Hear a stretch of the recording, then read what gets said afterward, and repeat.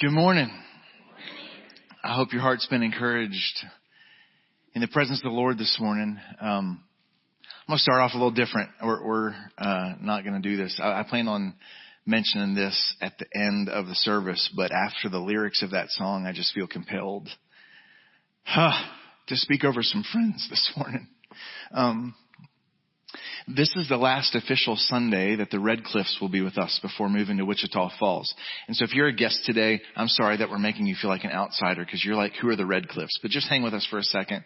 We're not trying to make you feel alienated. The Red Cliffs have been part of this church for 97 years. Wait, no. My bad. I'm sorry. They've been a part of this church family for a very long time. And not like they show up. I mean like part of the family. Investing in the next generation. James has served as our lead sheepdog officer for our security team.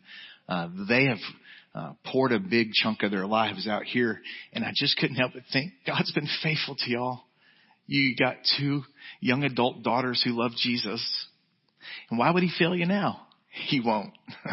We love you. You're going with our heart's affection, and we just want to say thank you for all you've invested in this family, and we love you.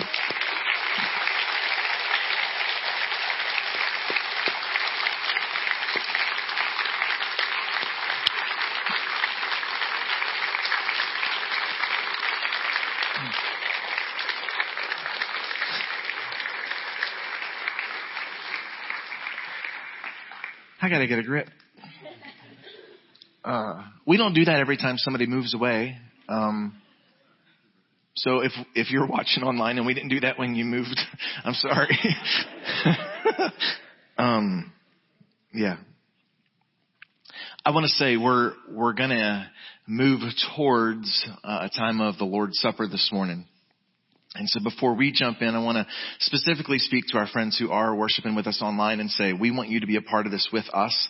And so while we're getting ready to jump into the Word or saying the creed together, go grab some bread and a cup. And the elements don't matter. There's nothing magical about the stuff we use. So maybe the coffee and donut that you have can suffice.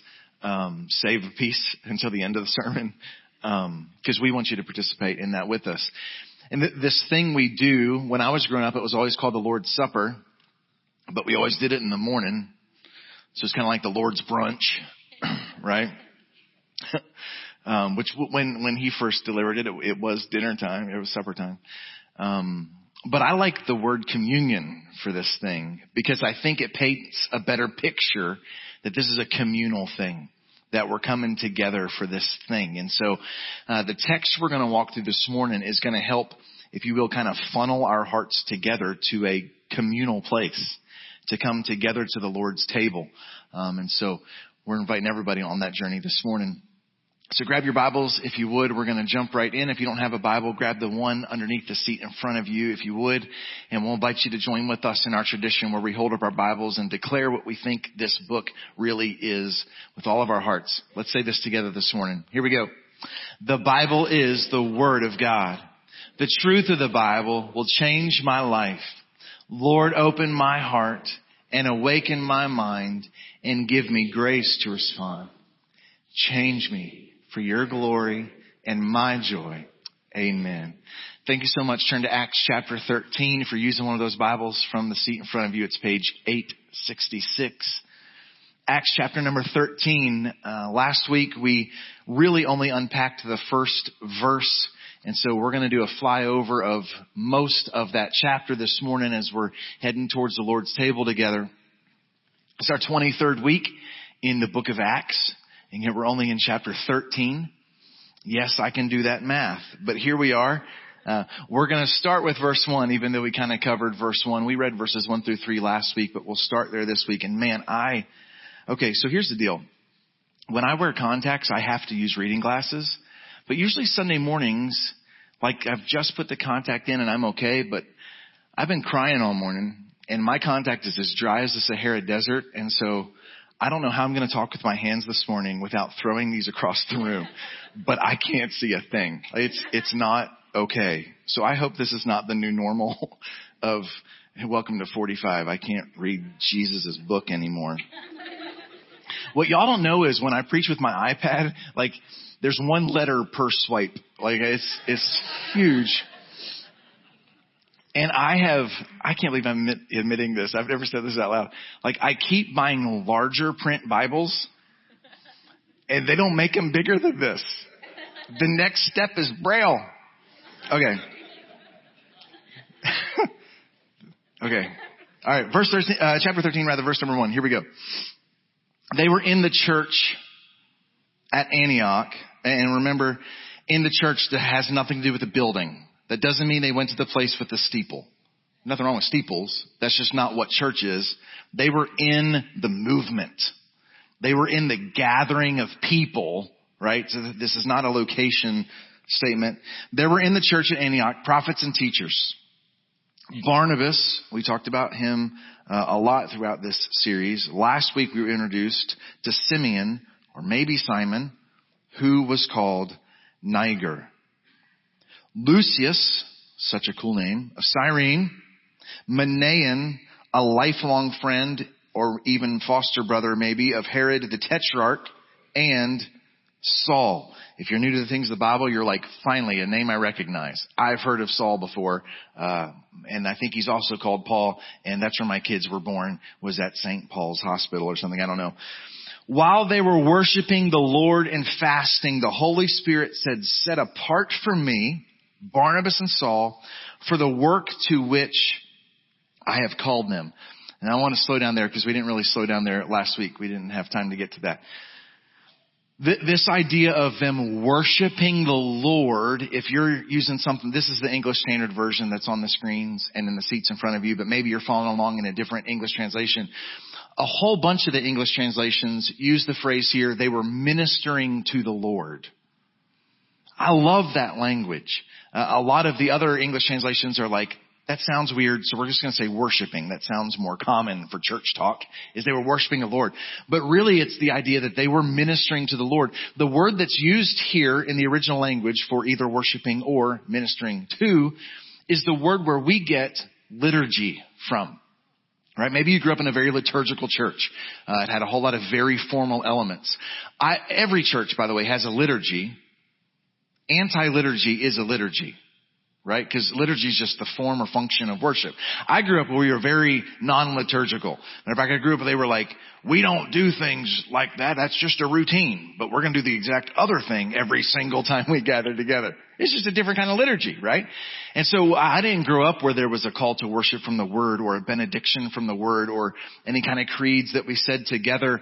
And when I got to temple, we didn't do that either. That was something that I was like, no, I think that's a healthy practice. But nonetheless, it's liturgy. It's the form of ministry. This word that's ministered to here is the same word that's used to describe the role or the function or the responsibilities of the priests in the tabernacle and in the temple in the Old Testament. It really is, the better picture really here is that they ministered to the Lord. And if that doesn't sound weird to you, I want us to sit in it for a second. Because it's far more common to say that the Lord ministered to me than that I ministered to Him. We might say that we ministered for the Lord, right? We helped the little old lady across the street. I just ministered for the Lord, right? Or that a person would say, I'm a minister of the Lord, right? But the language here is that they ministered to the Lord, right? Those of you who've been in leadership in the church, maybe you've done something or you gave a testimony or you led a song or maybe you've shared your testimony and another believer comes up to you afterwards and says, hey, that really ministered to me. Can you imagine that God would say, hey, you really just ministered to me with how you worshiped me today? Whoa, that's incredible. But here's why I think that's incredible. Because I think that the modern ecclesia is really tuned into the Lord ministering to us. But I don't know that we always gather together with the mindset of, I'm primarily here to minister to Him. Because here's how good He is. When we're preoccupied with Him, He ministers to us. So the objective here isn't for me to come take something from him necessarily. The primary objective is this is the gathering together where I reorient my heart and I reorient my focus to the one who's worthy to be praised. And then when I do that, I'm like, oh, in ministering to him, he ministered to me. Which means we don't primarily come together in ecclesia to consume. Right? We're not consumers here. The church is not this commodity. It's this gathering together because it's all about Jesus. And when we are all about Jesus, we're like, oh wait, that's better for me too. Isn't that awesome? That's how he created this little system. Because he didn't have to do it that way. He could be like, make it all about me and it will be lousy. That's how most of the other gods that you worship, right? They're like, I demand to be worshiped. And then stinks to be you. And our God is like, no, minister to me. And then I'm going to minister to you. He's so gracious. He's so kind. And as they're ministering to him, he's like, hey, it's time for history to change. Barnabas and Saul are going to be sent out from among you. And so I was going to skip kind of this next section and give you an overview. But this is so historically important. I think it's worth us reading a little bit together this morning, even though I can't see today. Verse number 3, after fasting and praying some more, they laid their hands on them and sent them off. This is just worth saying here. If laying hands on them feels weird to you, you're like, no, that's what them dudes do that I watch on TV and they kind of freak me out and they blow on people or whatever. Listen, this isn't spooky. It's a visual, hey, we see your giftings. We recognize the calling of the Holy Spirit on your life. Like when a person is sent out, what we would call this like ordination, right? That we're just affirming the gifting God has placed on you. You don't need our endorsement. The laying on of hands doesn't give you gifts. We're saying we see gifts in you and we see strengths in you. So don't see this as some mystical, weird kind of thing or whatever. And this isn't like putting on hands the way that sometimes you want to do with your teenage kids when they talk back to you. Like, I'm fixing to lay on hands in the name of Jesus. This isn't that kind of thing either. Okay, verse 4. Being sent out by the Holy Spirit, they went down to Seleucia, which is a port town. From there, they sailed to Cyprus. And again, I was just going to run over this, but I think it's worth saying. Remember, Jesus said, whenever the Holy Spirit comes, you're going to be my witnesses in Jerusalem, and then Judea and Samaria, and then everywhere else, right? And we've said that Jerusalem doesn't mean like a place on a map. It means where you are, right? It means home. Here, there, and everywhere. And so it starts in our homes, on our streets, in our city, at our jobs, right? We're using Jerusalem as a picture. Here's biblical evidence that he meant more than just the place. He also meant it to be an example because Barnabas went home. I think that's really cool. He went home on his first trip to tell people about Jesus. Isn't that how it's supposed to work? Like we start with the people that we know and love. When they arrived at Salamis, which I love salami, but that's not where that comes from. They proclaimed the word of the Lord in the synagogues of the Jews, and they had John to assist them. If you're not a church person, that might not sound weird to you. You'll be like, yeah, whatever. John, the beloved apostle, is the assistant right now. This is a bizarro moment in the history of the life of the church. Hey, John, will you carry my bags for just a minute? Okay, I'm only the beloved disciple, guys. Anyways, John, when they had gone, verse 6, through the whole island, as far as Paphos, they came upon a certain magician. Oh, God bless you. A Jewish false prophet named Bar Jesus. So what does it mean when they say he's a magician? Apparently the dude was actually kind of creepy. Like, I don't know that he actually did magic tricks. I don't know if that's how he made money or whatever. But apparently this guy's pretty creepy. His name's Bar Jesus. Here, Bar actually means son of Jesus. But it's also what he's going to try to do. He's going to try to bar Jesus from being proclaimed in the town. Because, bar is not just a noun, it's a verb as well. Right? If you go to the noun bar too much, you'll get verb barred from driving by the local municipalities, right? It's both a noun and a verb, right? And so he's going to try to verb bar Jesus from being proclaimed here in the story. He was with the proconsul, which is not a word we usually use. It's like the mayor, sort of, like an area governor. Only this mayor is not elected. He's appointed. His name's Sergius Paulus, a man of intelligence. That's interesting. Who summoned Barnabas and Saul and sought to hear the word of the Lord, but, and now Bar Jesus is going to be given another name, Elymas, the magician, for that's the meaning of his name, which that word in Latin means elite, but not like actually elite. Elite as in like he thinks he's elite. He thinks his magic doesn't stink, right? I was just waiting for it. This word, Elymas, can also be interpreted sorcerer. Ooh. Or wizard, right? Straight up Lord of the Rings weirdness here. I don't know what's up with this dude. What I know for sure about this guy is he has influence, he has power with the governor, with the mayor. And he's threatened that the teaching of another Jesus might diminish his power, his position, his influence, I would guess his income or his wealth, right? Because it says he opposed them, seeking to turn the proconsul away from the faith. What a terrible thing to have said about you. You sought to turn someone away from the faith. Verse 9 is an incredibly important verse. We're going to park here for a few minutes. But Saul, who's also called Paul, filled with the Holy Spirit, looked intently at him. This is a big changing moment. It's the first time we see him called Paul, which remember we talked whenever we were back in Acts chapter 9, like in March or something. I don't know. We talked about the fact that like he didn't get a new name, Paul, because he's this person who Jesus is ashamed of his past and he needs to give him a new ID, right? Like, man, shred your license. Here's your new passport. No.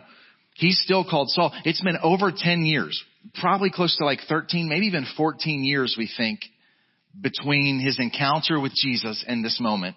This is the first time he's called Paul because he's on his way to Greek-speaking people who would call him Paul. That's just the Greek form of his name. But theologians would say that the rest of the book of Acts now should be called the Acts of Paul. Right? So if you look at the actual title of this book, it doesn't say the book of Acts. It says the book of the Acts of the Apostles, right? And I don't expect you to remember this, but somewhere back in January we talked about that maybe this shouldn't be called the Acts of the Apostles. Maybe this should be called the Acts of the Church. Because really what the apostles do here is just fulfill what Jesus called all of his followers to do. I'm sure you remember we said that. And then I'm like, but really it's not about the church. It's about Jesus. So maybe this should be called the Acts of Jesus.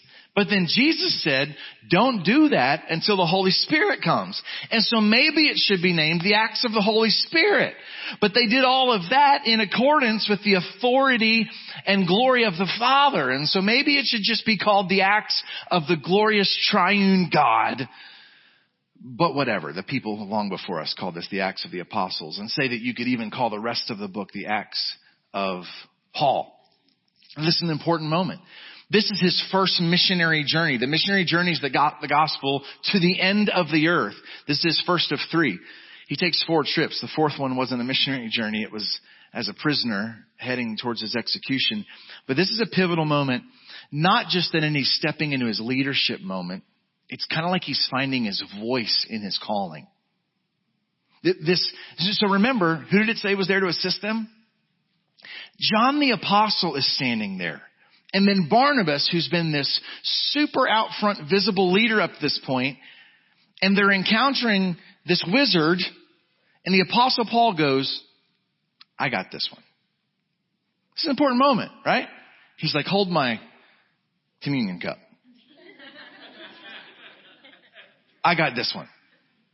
This is a huge moment. Like all of history's changing in this incredible moment. And before we look at what he says, I want to share a story with you. This is an amazing story. Almost 200 years ago, there's a story about two incredibly influential men who were alive. As a matter of fact, if you did a list of probably the top 5 or 10 people of influence alive in the world at that time in the middle 1800s, the first one we'll talk about is a guy named P.T. Barnum.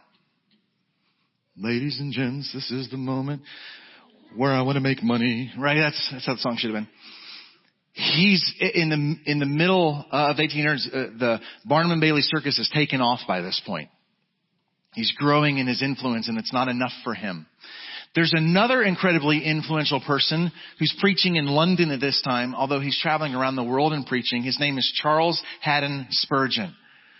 And if any family member of yours, a grandfather or whatever, has been a Baptist preacher, you've probably heard of Charles Haddon Spurgeon, because he's kind of every preacher's hero.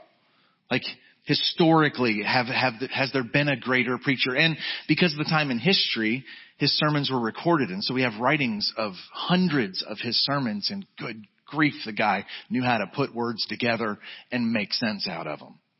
Powerful man of God. And remember, middle 1800s, right?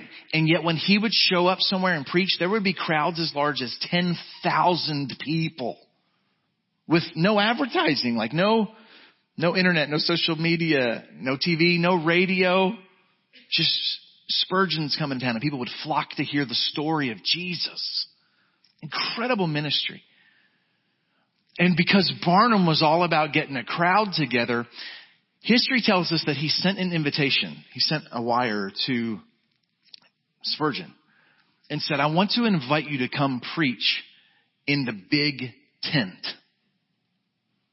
He said, and here's the terms of the invitation. You can do whatever you want to do. You can use our music talent if you want to, or bring your own. Can you imagine the bearded lady leading worship? This is Jesus. I don't know what. Like, what would that look like? Or you can bring your own musical talent if bearded women are weird for you, Spurgeon. You can use all of our labor to set up and run the event. You can use all of our supplies. Everything that Barnum and Bailey Circus owns is at your disposal for this moment. And then he told him something that if any of you know Spurgeon, you'll know this was a dangerous thing to put in writing. You can preach as long as you want to preach. To tell any preacher that is a dangerous thing, but to tell Spurgeon that meant like pack a lunch. You can preach as long as you want to preach. And then he told them, if you will come do this, I will pay you $1,000 per sermon. In the mid 1800s. So I Googled, what does that mean for today? That's somewhere between $34,000 and $35,000 for one sermon. Wow. That's a nice honorarium. I go to youth camp and don't have AC and preach 49 times to get like 50 cents. They offered this dude $34,000 to $35,000 to preach once. What in the world? But if you've seen The Greatest Showman, you might be questioning, what was the catch? That'd be a good question to ask. Because here was the catch. The last thing he said in the invitation was, the only thing I require is that all of the ticket proceeds from the gate will belong to the Barnum Circus Association. Sincerely, P.T. Barnum. And amazingly, we have the words of Spurgeon's reply to him. He said, Dear Mr. Barnum, thank you for your kind invitation to lecture in your circus tents in America. You will find my answer in Acts chapter 13, verse number 10. Very sincerely yours, Charles Haddon Spurgeon. And now we read verse 10. The Apostle Paul tells the wizard Bar Jesus, you son of the devil, you enemy of all righteousness, full of all deceit and villainy, will you not stop making crooked the straight paths of the Lord? the first time we hear the Apostle Paul, who, when he was just Saul of Tarsus, remember it says he was breathing threats and the followers of Jesus were physically responding in fear, like they had a physical response to the threats that he would breathe. Now he's breathing a different breath, the breath of the Spirit of God, and now the other team is shaken. You son of the devil. Some of you are like, I've never memorized scripture before, but I might memorize this verse for the next argument I have with my husband. You son of the devil. Whew. And before we think, man, Paul's kind of a jerk. That seems harsh. Let's not forget, Jesus was both gentle and lowly and furiously protective of his sheep. Especially with people who would manipulate religious attempts to get to the presence of God. On the week that Jesus went to the cross, he entered into the holy place, the temple, and pulled an Indiana Jones, made a whip, and drove people out and flipped tables over. He made a scene and made a mess in the temple because the people of God were being taken advantage of and the presence of God was being disrespected. He did not look meek and lowly in that moment, but yet we would never call him harsh. In Matthew chapter 13, Jesus speaks to the religious leaders, and over again in that chapter, he says, woe to you, scribes and Pharisees, you hypocrites. And I know we don't use woe in our language unless we're riding a horse. But woe literally means you better watch yourself, Jack. And then we have this moment in John chapter 8 where he tells the religious leaders, you are children of the devil whose father you follow. Like you're the devil's kids and you act like him. Anybody ever tell you, I can tell whose kid you are? Really very, very similar verbiage to what Jesus said here. Rather to what the Apostle Paul said here. Very similar verbiage. And so the reality is there's a time to be harsh. And here's when it is. If somebody's trying to block somebody from coming to faith in Jesus Christ, it's worth stepping up and speaking with some boldness. Because there's nothing more important in the world than the proclamation of Jesus. Even if that person calls themselves the Son of Jesus, it might just mean that they're leading somebody astray and it's time to step up. And then the Apostle Paul says this, now behold, the hand of the Lord is upon you, and you'll be blind and unable to see the sun for a time. Immediately mist and darkness fell upon him. He went about seeking people to lead him by the hand. And that's interesting. We don't read that the Holy Spirit told him to say that. I don't know if he was just like, well, this worked for me. You remember that? When the Apostle Paul encountered the presence of Jesus through a shining light on the road to Damascus, and he was blinded for a couple of days, and it changed his life. Being unable to see actually helped him see. And so before we see this as like he's smiting people with blindness, I think he's trying to help him see here. But I love this, verse number 12. Then the proconsul believed. Wouldn't you?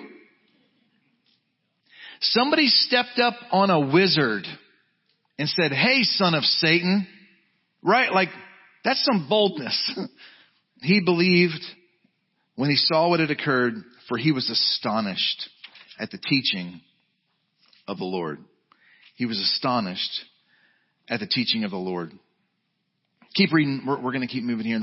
Paul and his companions set sail from Paphos, came to Persia in Pamphylia. It's the weirdest name. And John left them, returned to Jerusalem. They went on from Perga, came to Antioch and Pisidia. And on the Sabbath day, they went into the synagogue and sat down. Hang with me, y'all. We're about to get something amazing. After reading from the law and the prophets, Because what you do in the synagogue, you read from the law of Moses. Like how can we get to God, right? They're reading the law and the prophets. The rulers of the synagogue sent a message to them. They're passing notes in class saying, brothers, if you have any word of encouragement for the people, say it. Verse 16, so Paul stood up and motioning with his hand said, men of Israel, you who fear God, listen. Here's why that's amazing. Here we have recorded the first sermon ever preached by the Apostle Paul. We're not going to read the whole sermon this morning, but I'd encourage you, clear out some space this week in your quiet time in the Word and just read through this sermon. Because if you want to understand the theology of Paul, you can literally find everything he teaches in this first sermon. And we think that's why there's so much detail, is because I think the people in the room knew there's something going on right now. There's something special here, and it seems as though the whole sermon is recorded. And he starts by talking about what would resonate with being in a Jewish synagogue. He talks about how God set them free in the Exodus. God delivered them from bondage. And then he talks about the first king, the one that he's named after, King Saul. And then he talks about the beloved King David. But then he talks about someone who came from the offspring of David. Look down at verse number 23. Of this man, David, this man's offspring, God has brought to Israel, not a king, a savior. Woo! He's brought to Israel a savior, Jesus, as he promised. In his first sermon, it took him 8 sentences to get to Jesus. Woo! In his first sermon, he's like, let's talk about the united kingdom of Israel and the great kings, Jesus. Like, man, he's making a beeline, not to an earthly king, but to a savior. I love that. He runs to the story of Jesus and then continues to unpack for them just who this Jesus is.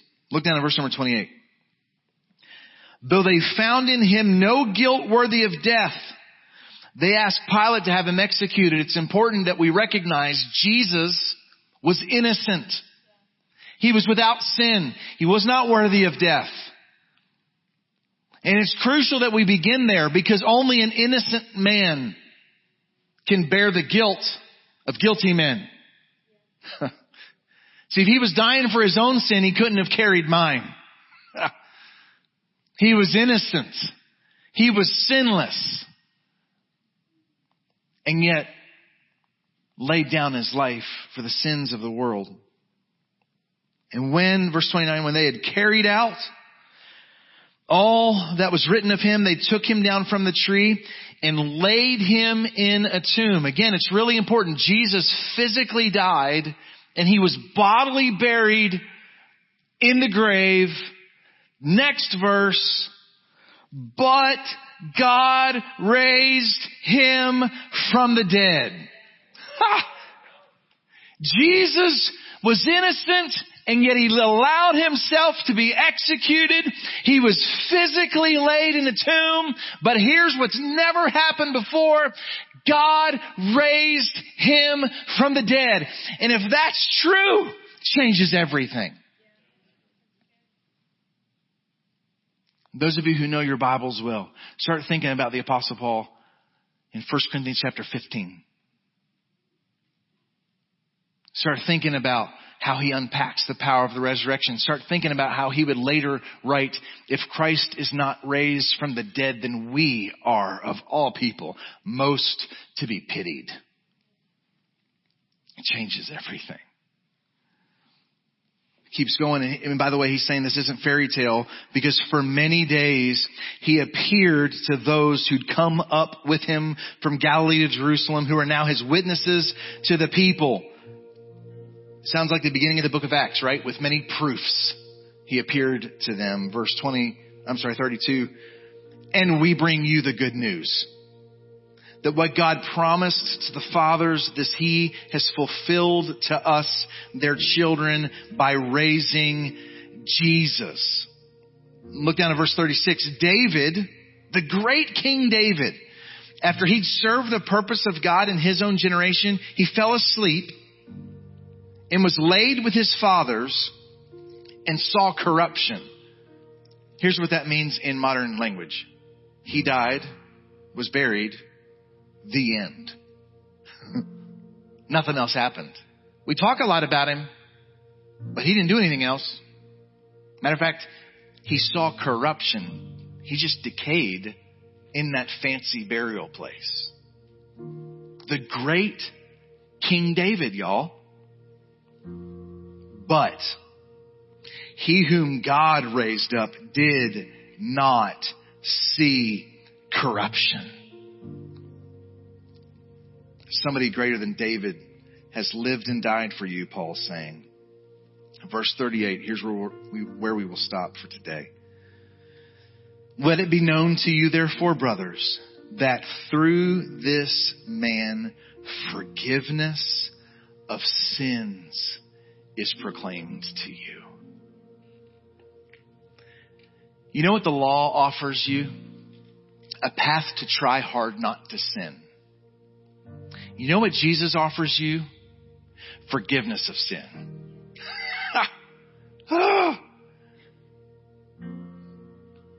His death, burial, and resurrection, what we call the gospel of Jesus Christ, is the hope of the world.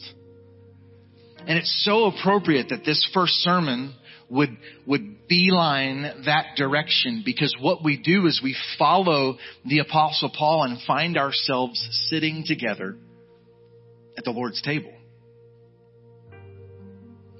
Later, the Apostle Paul would write to the Corinthians some interesting words. He said this: as often as you eat this bread and drink the cup, you proclaim the Lord's death until He comes. You know who can't come back again? Somebody who's dead. Every time we eat of the bread and drink of the cup, we're reminded that He is the one who died and is alive and is coming again. This is our hope today. Hear me, church. The gospel is not the thing that we believe so that we can get to heaven one day. It's the thing that we believe so we can get out of the bed today. The gospel is not our future hope or our past hope. It's the present hope in every moment that we step into where Christ is still raised from the dead. I've said this a lot because there's some quotes that are just favorite quotes and you can't get past them. Tim Keller says the gospel is not the ABCs of the Christian life. It is the A through Z. We never grow beyond the gospel. We only grow deeper in our understanding of the implications of it. If we have matured past being gospel-centered people, we've matured away from Jesus. This morning we celebrate and remember the hope of our marriages, the hope of our kids, the hope of our jobs, the hope of our bills being paid, the hope of breath in our lungs, the hope of the world is the gospel of Jesus Christ. And yet, because of bills and marriage and kids and jobs, we are prone to forgetfulness. And so in His mercy, the Lord has called us to come together to commune together and remember that we're proclaiming the Lord's death, resurrection, and soon coming return. Hear me, to ourselves and to one another.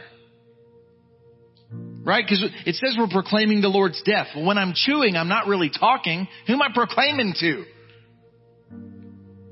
I'm proclaiming to my own heart and to those who are partaking with me.